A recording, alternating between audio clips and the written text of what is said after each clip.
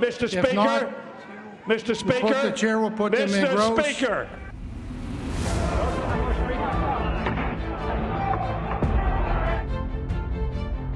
The bill is passed. We've created a commitment to America. Those in favor say aye. We are just 7 days away from a potential U.S. default. Hello and welcome back to another episode of Control, a podcast where we look around the corner at the challenges and priorities facing the 2023 Congress. I'm one of your hosts, Annalyse Keller. And I'm your other host, Brendan Buck. Over the last several weeks, we have talked with reporters and insiders to get their thinking behind the Biden administration's debt limit negotiation posturing.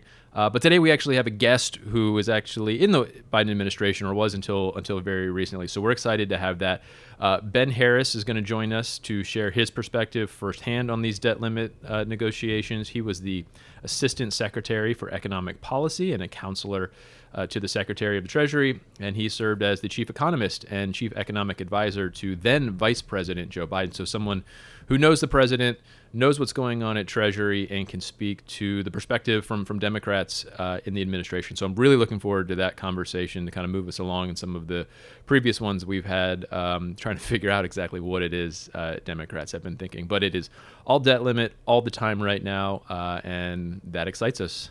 Yeah, that's right. It feels like everybody's kind of just realized that this is really crunch time. We have to get this done. Everyone's like zeroing in on all of the different varied ramifications that are going to happen if we sort of fail to raise the debt limit. But in some good news, there is a bit of a, I guess I'll say, the sun's coming out today. Feeling like hearing Republicans are kind of signaling that they're close to a deal. I think the word of the day is productive. Previously, the word was urgency. So I think that's a huge improvement and moving in the right direction. Yeah, we'll see what happens, but I think we're getting close. Still, I should say, lots can change. These things can break down at any point. We're recording this on Thursday, May 25th. Again, 7 days away. Yeah. I mean, I think last time we talked that things were going a little too smoothly, and we talked about how there's always going to be these ups and downs and blow-ups, and certainly there have been a lot over the last week. So certainly there's the potential for more blow-ups, but yeah, I mean, good sign that McCarthy is saying things are moving in the right direction. I know that makes Democrats a little antsy to see Kevin McCarthy thinking things are going so well, but they obviously don't have a deal yet, and I think that's okay still. I know 7 days until the deadline feels very soon, and maybe we can talk through a little bit about the calendar and how that's gonna look if they do get a deal. But I do think they probably still have another day or two to kind of fight this out, and I think everybody is kind of targeting this weekend now. Like, you kind of have to have a deal by this weekend. So where are they right now? To the extent that we know, of course, we're not in the room. We don't know exactly where they are, but what we're seeing and what we're hearing, the outline remains the same. Figuring out some way to cut spending, put budget caps in place. How steep, for how long? Open questions. McCarthy's language of the week, which is, I think, actually relatively consistent, is that we need to spend less next year than we're spending this year. I think that's, and maybe there's something we'll come back to. That is a pretty kind of simple test. Spending, I mean, does that spend $1 less? Does that meet Kevin McCarthy? We've got a whole big standoff going here about the fiscal trajectory of the country, and there's actually a great story in the New York Times today about how this probably is not going to dramatically change the trajectory of spending at all.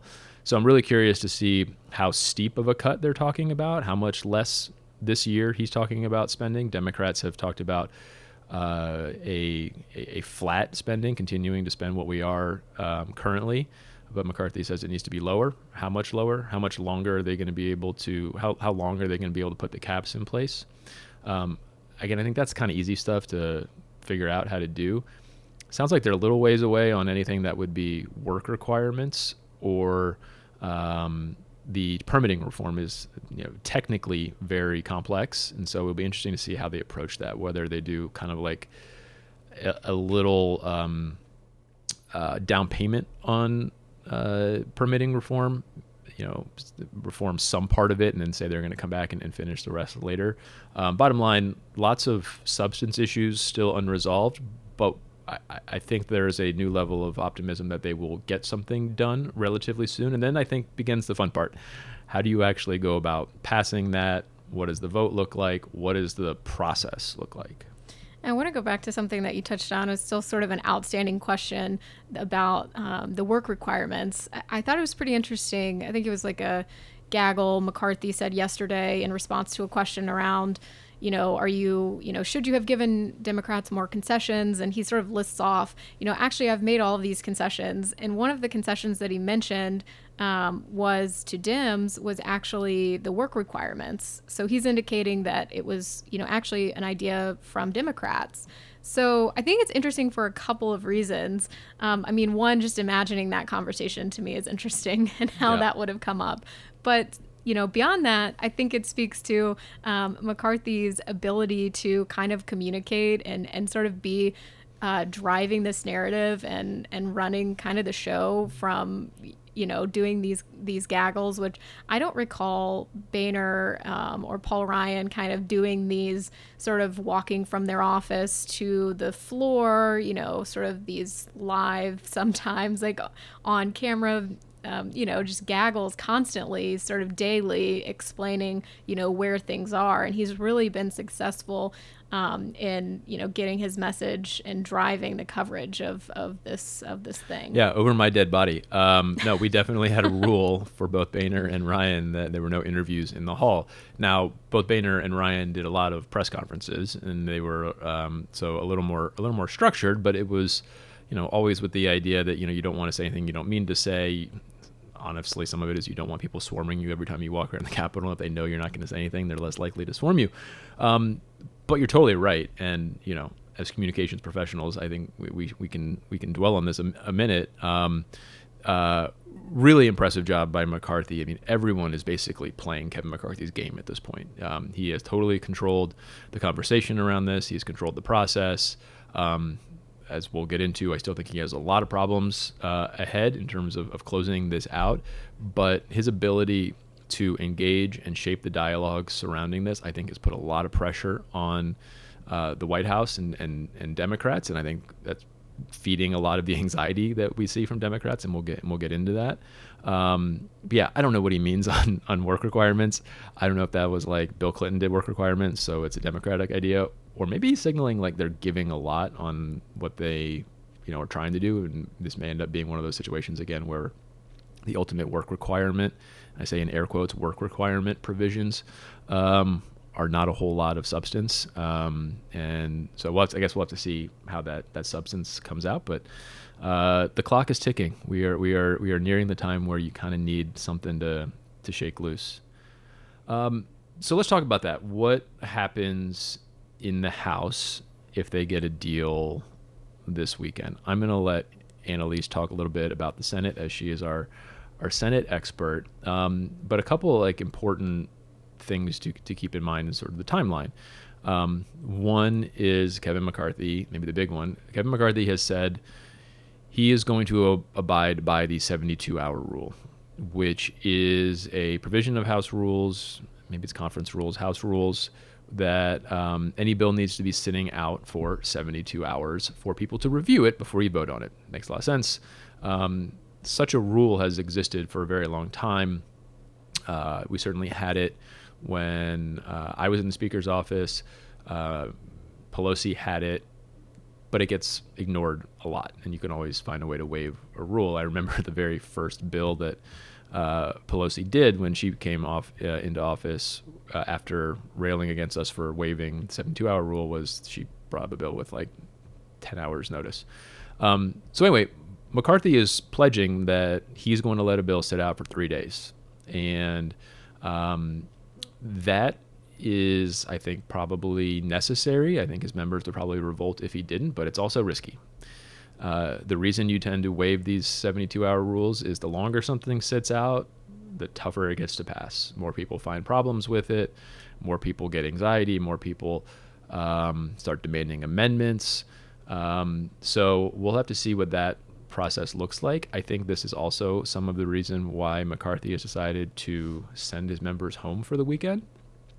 They announced that given that there's no deal yet, it's the end of votes for the week, members are free to go home rather than kind of sit around and wait for a deal. I think what that really is all about is that McCarthy doesn't actually want members to be in Washington when a deal is cut. He doesn't want the Freedom Caucus going over to Tortilla Coast and getting themselves all worked up and making demands about, what they need different or what they're going to do to Kevin McCarthy if he brings this bill to the floor. So I think a lot of people are like, wait a second, like we're days away from default and you're sending people home? Yeah, because that's like going to help him ultimately pass it, because when members are around, there's no votes, they have nothing to do, that's when trouble starts. Yeah, well, they're going to have to find somewhere else to meet apart from Tortilla Coast, as it's defunct now, sadly. Is it? It is. It's totally closed. See, I've been gone for too long. Well, that's where they used to hang out. In the basement. Yeah, fun times. So over in the Senate, it's pretty complicated. A lot of different things can happen, and I don't want to get too weedy and sort of all the different procedural maneuvers that members could like try to pull. But I think we're looking at like about a week of floor time to get this thing done. A week? Yeah. I mean, there's things that they can try to do, but we're looking at, I don't think so. Okay. Well, let me back up a little bit. A lot of times on the Senate, they'll try to do things through unanimous consent. They'll try to UC a bill is what it's called, and they'll bring the bill to the floor. That means no individual senator can object, does object. So it will go immediately for a vote. I don't see any way that happens in this case. We've already seen, Mike Lee has already said in particular that he's going to do everything that he can to slow this thing down. So we're going to have to vote on a motion to proceed.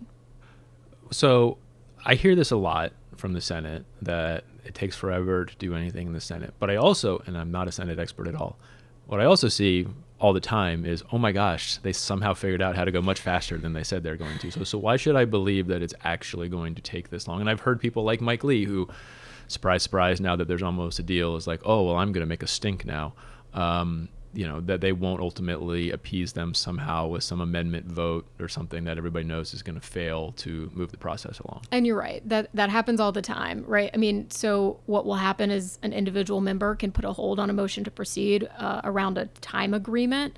And a lot of times there's horse trading that's done. At that point, they'll contact and say, is there some piece that you need, something that you need. I mean, it's just how the Senate functions, and it's why each individual member has a bit more sway in the way that these bills are shaped and come to the floor. So I have a different idea for how they could or perhaps should go about this. Everybody talks about how this has to go through the House first, and that McConnell's whole line is that anything that can get through the House will get through the Senate, and so once they reach an agreement, just move it through the House. And my understanding is they do plan to move it through the House. Why don't they just go through the Senate first? Now, a few thoughts. One, you could allow that 72 hours to run while the Senate is doing their thing. The Senate doesn't have this 72-hour rule, so bring up the bill. They don't care about that kind of stuff. Or, it's going to take them a while to process it anyway. So let Rand Paul and Mike Lee do their thing for that maybe the last 4 days. And by the time it gets to the House, you've already got a big bipartisan vote, puts more pressure on everybody to come together and vote for it. And I don't know, I think you can kind of speed this up a little bit if you just let the Senate go first. Just an idea if anybody listening, if you want to run that by the speaker. You think Majority Leader Schumer is going to go for that? I mean, if it's a deal they have to pass, why not? Why not go first? Why not tell Mike Lee, you can have as long as you want, sir. You can have all 5 days, and then we'll just pass it through the House after that. I don't know. I think, something that we'll talk about more with Ben when he joins to get a little bit of the Dem perspective. But I think there's going to be I think there already is a lot of frustrations and hurt feelings from the Democrats. You've already seen, Bernie Sanders, Elizabeth Warren, those sort of progressive folks really upset with the way that this deal is taking shape. I think that's going to expand that caucus of Democrats that are displeased. And I don't know that the majority leader has sort of the will right now to to be proactive in that way. He's going to need to pass it eventually anyway. But I think that brings us to a good point. It feels like in the last week, both the far right and the far left have sort of awoken to the reality of what this is going to look like. I'm a little confused by this because it should not be surprising to anybody what this deal was going to look like. If they've been listening to Control, they would know the various components of the deal. But you have Democrats who are all on fire. Basically, it feels like just mad that they're giving anything for a debt limit increase, and that they, feel like they got hosed in this. That McCarthy took them for a ride. That, why are we giving in to the hostage takers? I think a lot of it's optics. I mean, I think even if you look back at last year, Democrats were really under the impression that Republicans were going to be squarely holding the blame on this thing, which I think we all said, when these things happen, I mean, everybody gets blamed. If our economy is not doing well, there's not a Democrat out there, and I'm looking at Joe Biden, who's not going to carry some of the blame for this. So I think there was a real misconception there that Republicans were going to have to own this whole thing. Yeah, I think they're not gonna. The substance aside, and whatever deal comes that they don't like having to give some spending cuts, this does feel like it's a lot more principle and political. Like they're just mad that they're having to do this, and they're mad that Kevin McCarthy is controlling this conversation. And we have seen in recent days Hakeem Jeffries and a lot of the Democratic leaders have been much more vocal and out there, kind of attacking Republicans or just sort of getting their point across. I imagine that is in response to some of their members just like, what the heck's going on here? Why is Kevin McCarthy the only one we see? He's doing all these press conferences. Where are you? That's the kind of politics that is pervasive in there. So you got Democrats who are upset, but you also get some Republicans who I think are just kind of figuring out what this is going to look like. Chip Roy put out a pretty lengthy memo with all these demands that he thinks needs to be in the final bill, or like at least the idea that you need to force the Senate to vote on the House bill before doing anything else. None of that is really going to matter substantively in the end, but I think it does kind of preview some of the grief that McCarthy is going to get when this deal comes together. They passed a bill in the House that cut like $140 billion in discretionary spending. This is going to be nowhere close to that. And how do they react to that? We went through this whole big, long negotiation, and this is all we get kind of thing. Now, McCarthy's folks seem to be projecting a lot of confidence that they won't have any problem getting a majority of the majority, and that is an issue we can discuss. But Chip Roy in particular could be a problem. As you remember, he's on the House Rules Committee.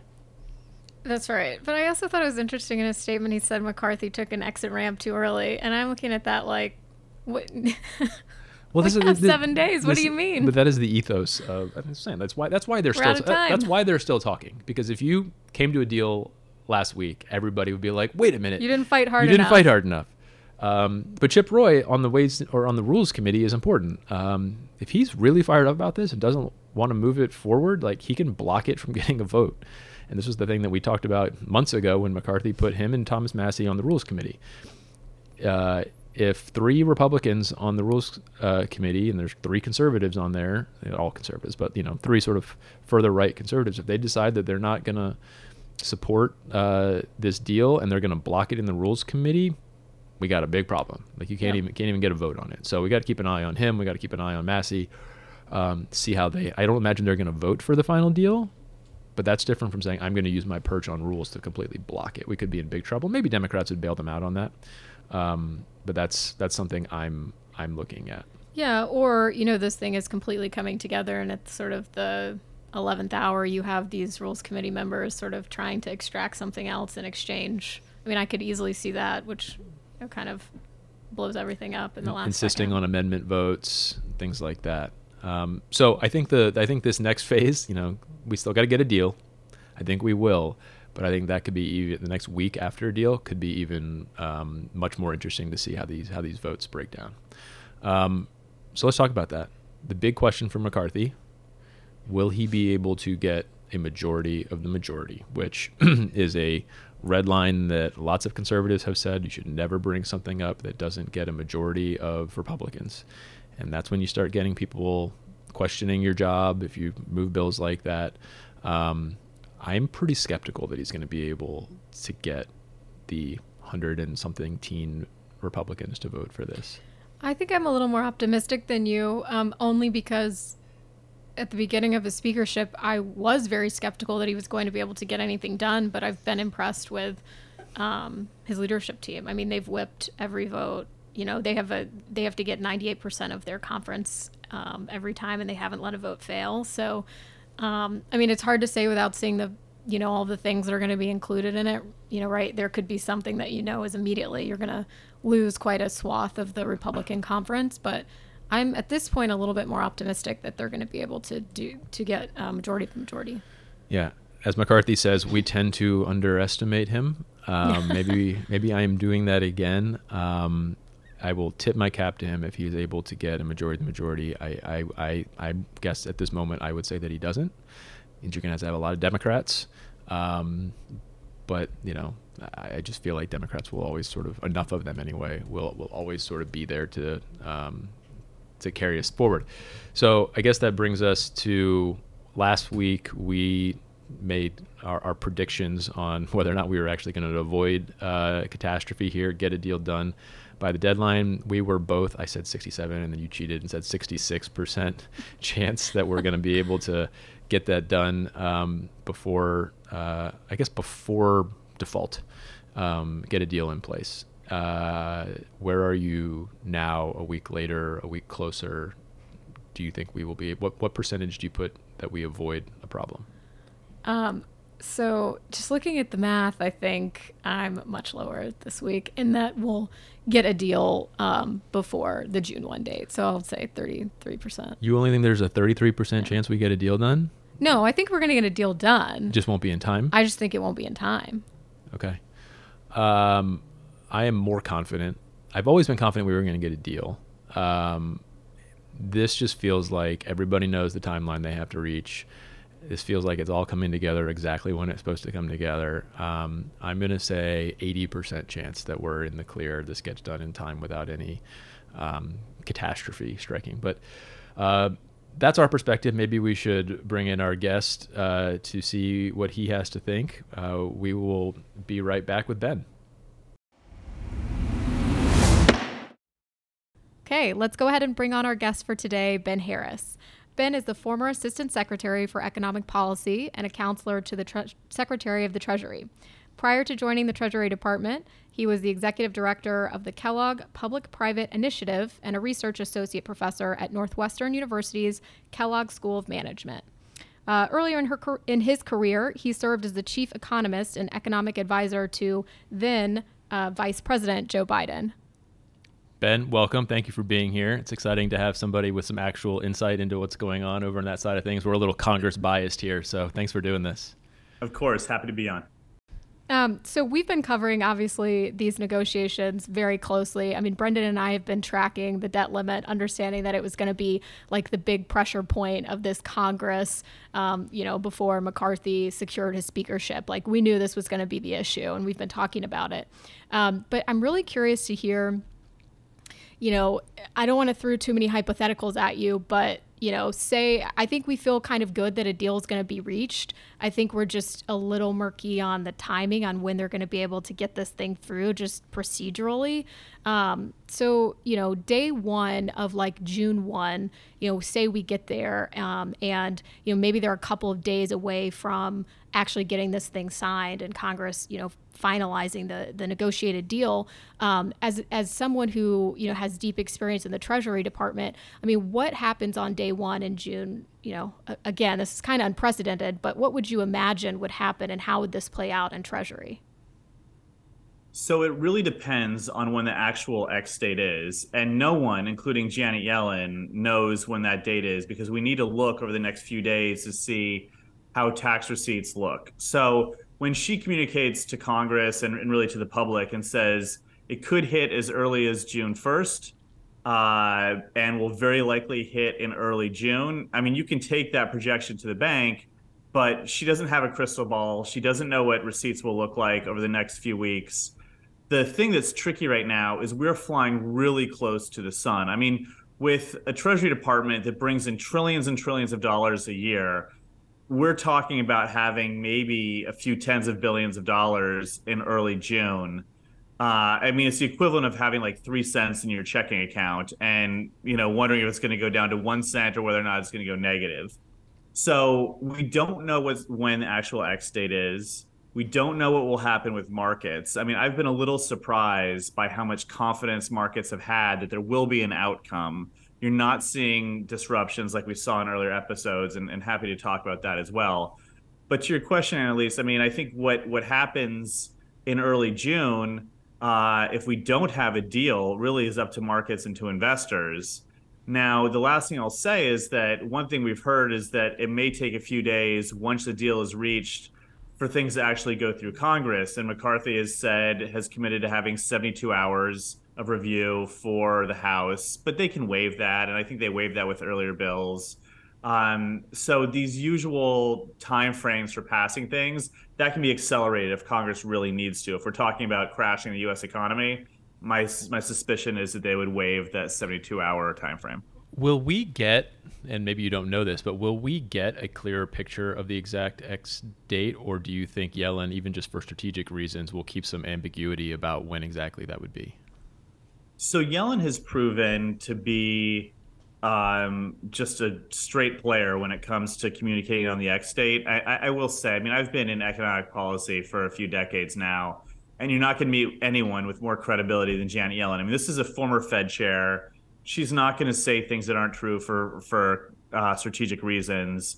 I was part of those projection meetings at Treasury where there was a lot of uncertainty. The window was much wider 6 weeks ago when I left Treasury. But I think it's pretty clear that when she communicates, she is communicating the latest information that she has. So when will we know? Each week she's been coming out with another update. My guess is next week on Monday or Tuesday. Monday's a holiday, so potentially Tuesday she'll come out with the update, and the window may close on that day. We just don't know.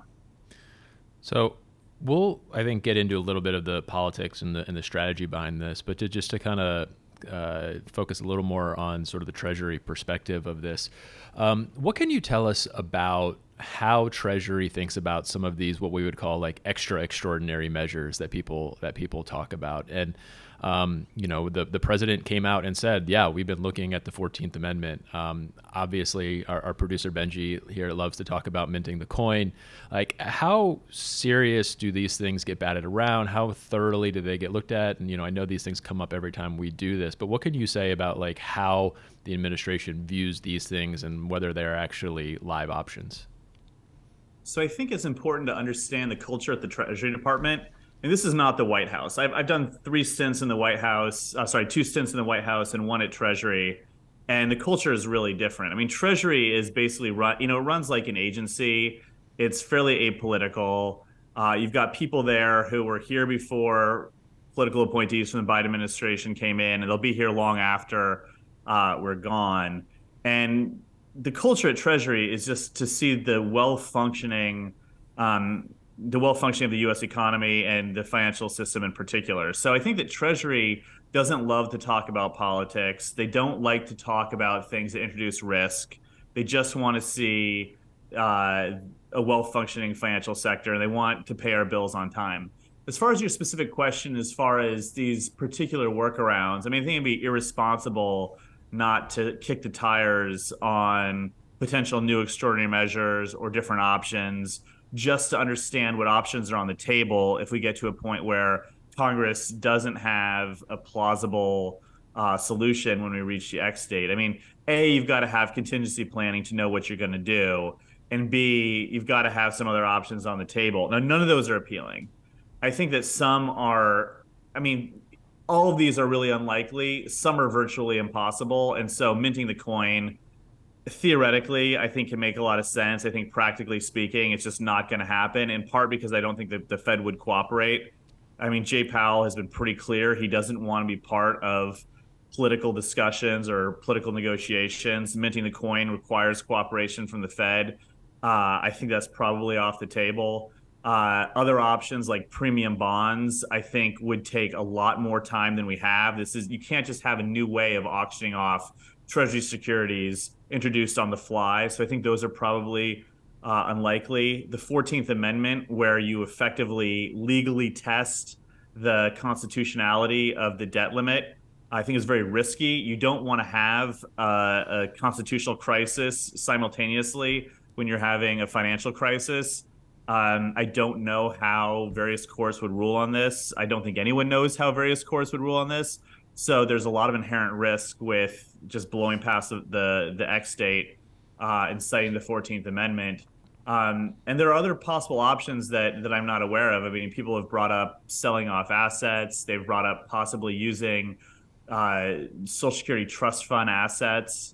That was tried, I believe, during the Reagan administration, and courts had some thoughts about that. So there's no silver bullet, and all this carries quite a bit of risk. But I think there's some things which are slightly more likely than others.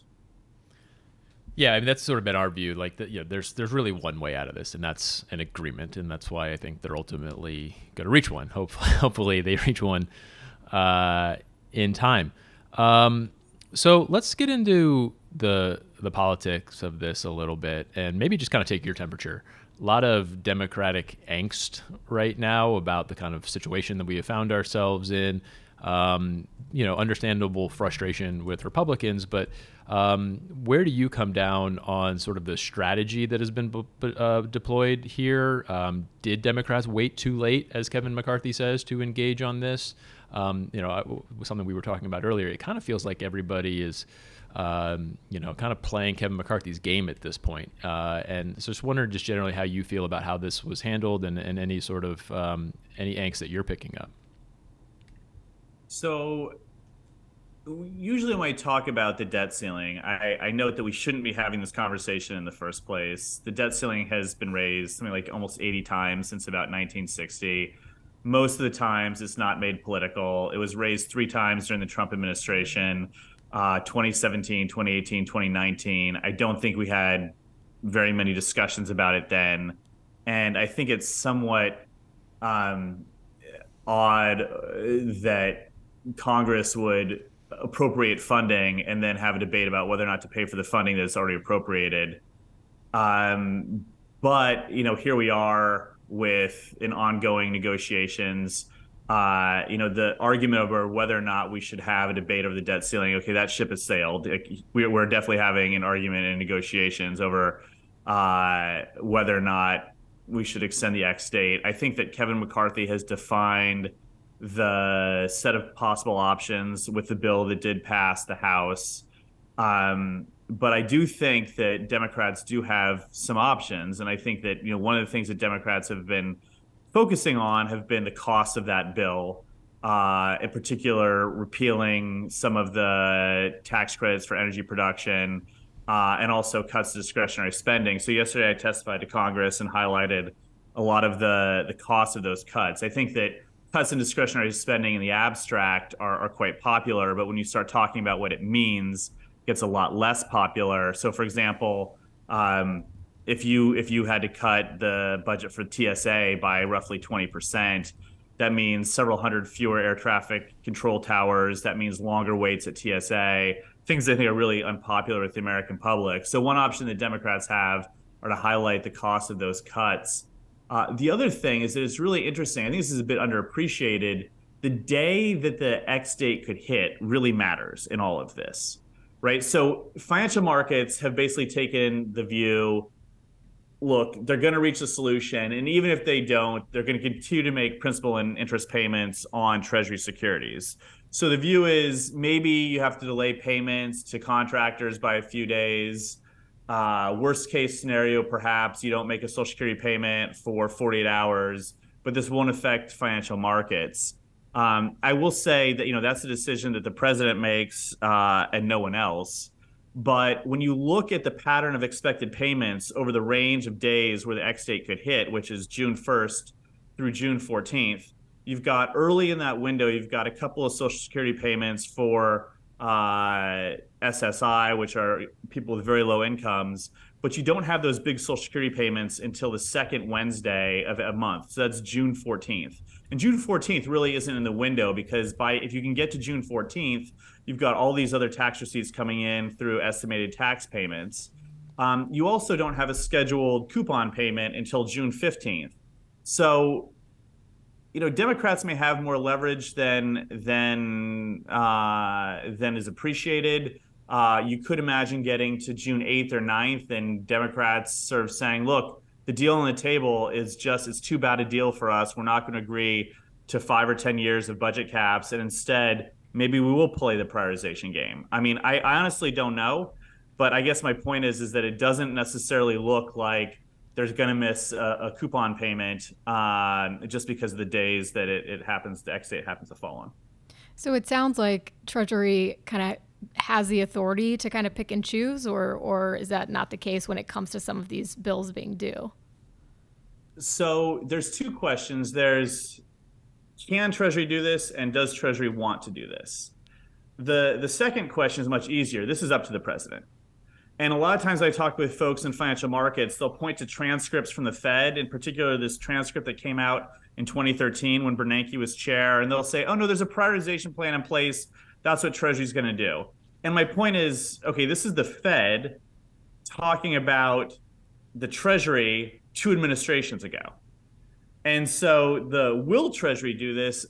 If Treasury prioritizes, that's a call for Joe Biden and for no one else. And there's no transcript of Joe Biden discussing this. We just don't know. And I was his economic advisor for 5 years. I don't know what he would do in this situation. As far as can Treasury do this, I think that theoretically it's very easy to say, look, there's lots of payments, just make some, don't make others. And if I look at my own payments that go out, look, I can choose. I've got, 30 payments a month, and I can make a few credit card payments and not make my electricity bill. But when you're talking about the Treasury system, you're talking about millions and millions and millions of payments which are designed to be made. They're not designed to be not made. And it's a little like Y2K, where we kind of had these expectations around some of the bugs that might happen, but you just don't know until you try it. And so when Yellen goes out and she says, look, this has never been tried before, this being prioritization, where we pay some bills and don't pay others, we honestly don't know what will happen. We don't know whether or not it will work. And just because you can imagine making some and not making others doesn't mean this massive system will accommodate your imagination. Yeah, and how markets react in the meantime is also obviously of pretty serious concern. But I want to go back to, you've mentioned this a couple of times, but I think it's really interesting to get your perspective on negotiations because you were both in Treasury and also in the White House. So you've seen kind of both sides and you've been a part of these negotiations, not only this time around or to a lesser extent, but in the White House with then Vice President, who was extremely involved in those negotiations. And so I'm just curious, like how you see this debt limit negotiation as compared to previous debt limit negotiations. 2011 is obviously one that jumps out. Just curious what you think Biden learned from that, and if he's tried to employ some of those tactics in this go around. Yeah, so I don't know what lessons he's necessarily learned. Because it's a different Congress, and John Boehner is a very different person in 2011 than Kevin McCarthy is today. John Boehner's speakership really was not on the line the way that Kevin McCarthy's is today. 2013 with then I believe Speaker Ryan, completely different situation. I think that one of the things that was really different in 2013 versus 2011 was in 2013, I think that there was some debt limit fatigue. And that the American public and the financial sector and the business community had gone through this in 2011. And the general sense was like, not again. And there was a short-term extension in 2013. And then Republicans lost a lot of leverage. In 2011, I think that they did have a lot of leverage because everyone was so terrified of going over the cliff, similar to the way they are today. This feels a lot like 2011. The difference is that in 2011, everyone was freaking out. So the stock market fell by 17% in the days and weeks leading up to the X date. There was a one-day decline of 5%, which felt TARP-like. You saw a declining consumer and business confidence. Credit markets started to freak out a little bit. The The spreads on Treasury on mortgages and triple B corporate debt were going through the roof. So markets were getting really scared. I mean, today, if you want to say where's the market reaction, okay, we have a few consecutive days of declining stock prices, but nothing like we saw in 2011. Investors are demanding really high rates for short-term bonds, but that's kind of it. The other thing that's different is in 2021, I thought the turning point in 2021 was when Jamie Dimon and Jane Fraser and the CEO of Raytheon and the CEO of the ARP went on television with President Biden and Janet Yellen and said, yeah, what Republicans are doing, they're holding the economy hostage. This is really bad for the American people. It's bad for our business. It's bad for the U.S. economy. And that was a bad look for Republicans. And I don't think that business leaders have had the same engagement. They haven't been as outspoken as they were before. And I think that really matters. So I take it you don't love the situation that we have all found ourselves in this point. Do you think going forward, Democrats will now actually try to pursue some route to avoid these things sort of permanently? There's a lot of looking back, well, God, I wish we had put a debt limit increase in the omnibus from last year to kind of take this off the table. Do you think that this sort of coming up again, and I will put on the table, I don't know if I'm reformed, but I've come to say we should just get rid of the debt limit. I think it's not useful.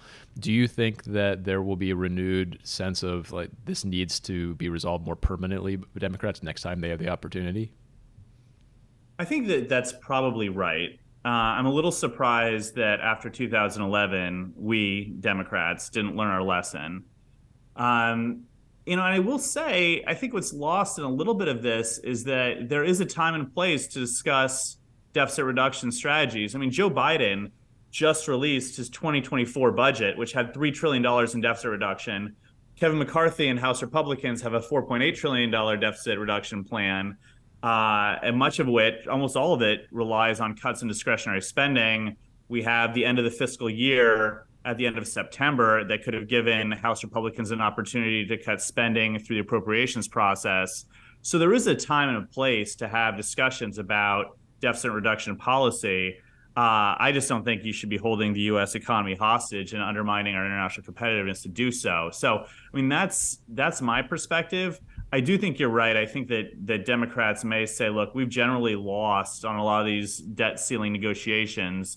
It's not like Democrats had the same, the flip side when President Trump was in office, where they used that as an opportunity to negotiate for wins. So debt ceiling negotiations seem like they're always hurting Democrats and not the other way around. So, I mean, I hope that the Democrats can learn some lessons from this. But right now, I think that the task at hand is just to save the U.S. economy.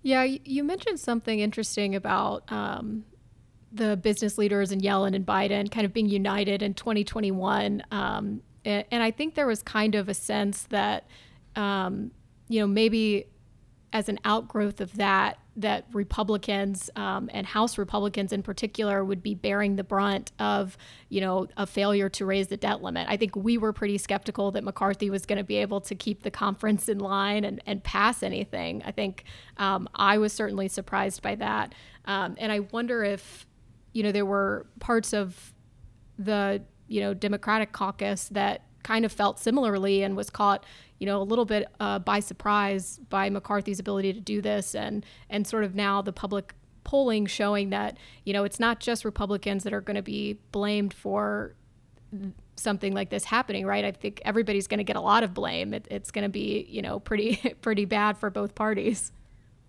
Yeah, that's a really good point. I think that there are two big unknowns heading into any debt ceiling impasse. The first is what financial markets will do. And if you see an increased stress in financial markets that tends to bleed into the rest of the economy, that increases the chance for a quick resolution. The second thing that really matters for all of this is blame. And that's really difficult to figure out in advance. So if you look at some of the budget battles of the 1990s, President Clinton won those, I think, with Republicans in a way that was difficult to predict in advance. And that's when we saw government shutdowns. I think you can probably say the same thing of that long government shutdown we had during the Trump administration. But, polling suggests, I think you're right, that at the most likely scenario is that the blame is shared. And there could be outcomes where, for whatever reason, the public places blame on Democrats. And so you lose leverage. You lose leverage if financial markets don't go crazy, and you lose leverage if you're going to accept some or all of the blame. And it's really tough to know how that will play out in advance. Yeah, it just feels like we're sort of too late for anybody to kind of like declare they have the upper hand on the sort of public opinion side of things. Like, we're here, we're in it. Like, now it's just like, what kind of deal are you going to get? Well, we're going to get you out of here, but would just kind of love here we are Thursday afternoon. If you were to say, put a percentage on the likelihood that we're able to get a deal in time before something catastrophic happens, where would you come down? So I think there's about a 75% chance that we'll get a deal that looks something like caps for somewhere between 2 and 5 years, that are where 2024 spending looks a lot like 2023 spending, and then you get some growth rate which is below the Fed's target, 1 or 2%. That's about a 75% chance. I think that there's about a 15% chance that you get some sort of short-term resolution that doesn't involve Congress coming together and passing something. Now, that could be, well, by that I mean you could either get a short-term extension that takes you later on this summer. I think if they're not there, there's a chance you get that. I think that I would also include, Treasury and the Biden administration maybe finding extraordinary measures that take us past June 15th, or just pure luck and maybe we get tax receipts come in higher than we thought, and the X state, not due to any sort of policy decision, but just happens to go past the 15th. So I think there's, maybe 10 or 15% chance of that happening. And I think there's about a 10 or 15% chance that we get in a situation where we go past the X date, Treasury can't make all of the payments, we test prioritization, and we see what happens. And we get to June 15th, and then the X date is naturally pushed out to sometime in mid to late July. That's a really high percentage. I mean, that's higher than the credit default swap markets are suggesting. Part of the problem is I know you're looking to wrap up, but part of the problem, I don't know if it's a problem, but there's so few people involved in the negotiations here. We're really talking about a handful of White House staff and a handful of senior staff in the House. So, I think that journalists are frustrated. They're not getting any leaks. You're getting tons of speculation, but very little actual signals. So it's really tough to know. And I've said it before, I'll say it again here. I mean, the drama would be fantastic if the consequences weren't so high. So I've got my fingers crossed for a resolution one way or another. I would really hate to see the full faith and credit of the United States be called into question. No, Ben, you're one of us. We're here for the drama. We hope it doesn't happen, but if it is, it's fascinating to watch. I appreciate that you have a certain level of optimism. I think I'm about the same level. Annalise is a little more skeptical, but yeah, I mean, like 75%, 80% chance that something's gonna go right seems high, but that 20-25% is pretty scary. So we will be watching it. Thank you very much for joining us. This was a fascinating conversation. Your insights were really, really appreciated and helpful for all of us. So thank you for joining us, and I know you'll be watching it along with us. I will. Thanks for having me on. Thank you. Control is a production of 7 Letter, a leading strategic communications firm in Washington, D.C. and Boston, with deep experience in bipartisan public affairs, public relations, crisis management, digital strategy, and corporate engagement. Special thanks to our producer, Benji Englander. You can find us wherever you get your podcasts. Please join us next week for another episode, and don't forget to rate and review us. Thank you for listening.